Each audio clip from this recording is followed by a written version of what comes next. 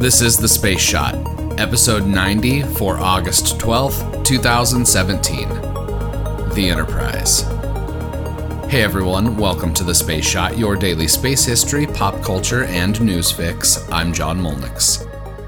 On August 12th, 1977, the Space Shuttle Enterprise took its first free flight with astronauts Fred Haise and Gordon Fullerton piloting the new vehicle. Prior to these free flight tests, the shuttle was mated to a modified Boeing 747 shuttle carrier aircraft to study the aerodynamics of the orbiter. Unlike the fictional USS Enterprise, the Space Shuttle Enterprise never flew in space. Instead, she was used as a flight and ground test vehicle her entire operational life. Originally, the Enterprise was going to be named Constitution as part of the United States' bicentennial celebrations, but obviously that didn't happen.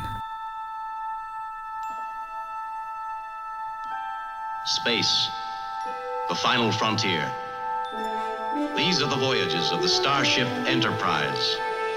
Its 5-year mission, to explore strange new worlds, to seek out new life and new civilizations, to boldly go where no man has gone before.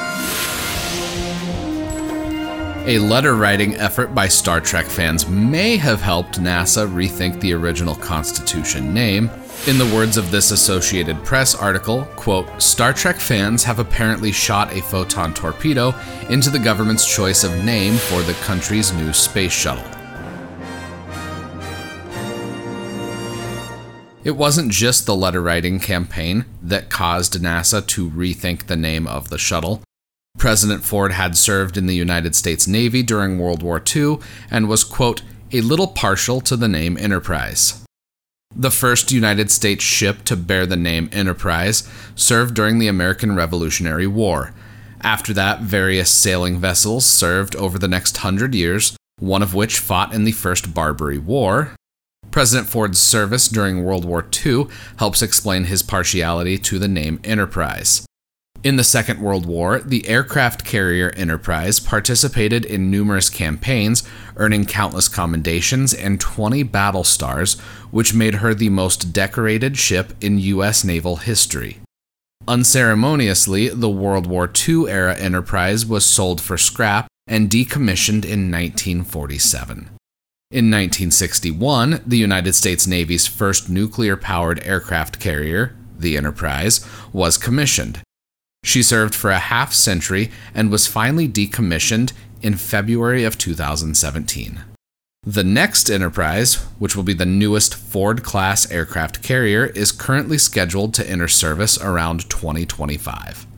I wanted to give a little bit of the history behind the name Enterprise because there's more to it than the fictional starship that bears the name.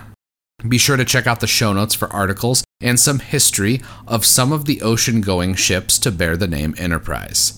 Now, back to the Space Shuttle. The Enterprise made 5 flights from August 12th to October 26th in 1977, with astronauts Haise and Fullerton piloting the shuttle after it was released from its carrier aircraft. These free flight tests were successful, with all 5 seeing the Enterprise moving safely away from the shuttle carrier aircraft and then performing landings on the dry lake bed at Edwards Air Force Base and finally on the regular concrete runway at Edwards as well. The first 3 tests of the Enterprise all used the distinctive tail cone that covered the mock engines on the shuttle. The final 2 flights of the Enterprise were conducted without the tail cone to further validate the aerodynamics of the shuttle's design. After these test flights, astronaut Fred Haise retired from NASA, having only been to space during the Apollo 13 mission. Gordon Fullerton went on to fly in space on 2 shuttle missions, spending 16 days in space before retiring from NASA. Fullerton passed away in 2013. The Space Shuttle Enterprise has been on display at various museums over the past few decades, and it's now housed at the Intrepid Air and Space Museum in New York City. There are 2 launches that I want to mention today before I move on to my next topic. In 1960, the Echo 1 passive communications satellite was launched by NASA. Echo 1 reflected radio signals from one part of Earth to another and didn't actively repeat the signal to another ground station. Echo was a precursor to active communications satellites like Telstar that I talked about in episodes 57, 58, and 59. The second launch took place in 2005 when the Mars Reconnaissance Orbiter lifted off on a course to, you guessed it, Mars. This spacecraft provides incredible views of the Martian surface, sending back images in unprecedented detail that help scientists expand our knowledge of the Red Planet. Now, let's jump to the 23rd century to talk about the Starship Enterprise. Walter Matt Jeffries was the artist that designed the Constitution-class Enterprise that was seen in the original Star Trek series.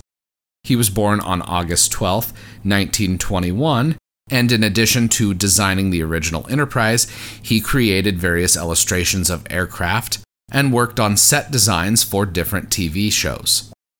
Jeffries created some of the most iconic images in Star Trek lore: the USS Enterprise, the Klingon battlecruiser from the original series, and various props like hand phasers.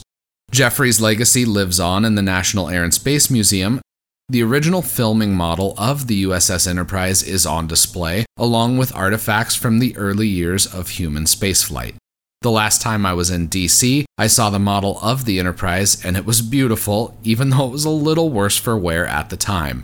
I'm looking forward to seeing the model, especially after it's been restored.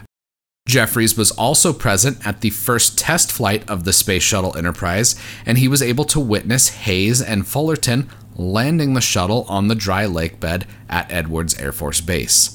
Personally, I couldn't think of a more fitting birthday present. Attention all hands. As you know, we could outrun the Klingon vessels, but we must protect the Enterprise C until she enters the temporal rift. And we must succeed. Let's make sure that history never forgets the name Enterprise. Picard out. Check out the show notes for more information on today's episode, and be sure to connect with me on Instagram and Twitter. Find me at John Molnix. I'd love to chat. Let me know what you think of the show by leaving a rating in iTunes. It takes just a minute, and it makes a huge difference because it helps even more people find the show. I'd appreciate if you could share the Space Shot with your friends, your family, and anyone that enjoys podcasts. Tomorrow, Echo, the Mars Reconnaissance Orbiter, and Galileo. I'm John Molnix, and I'll catch you on the flip side.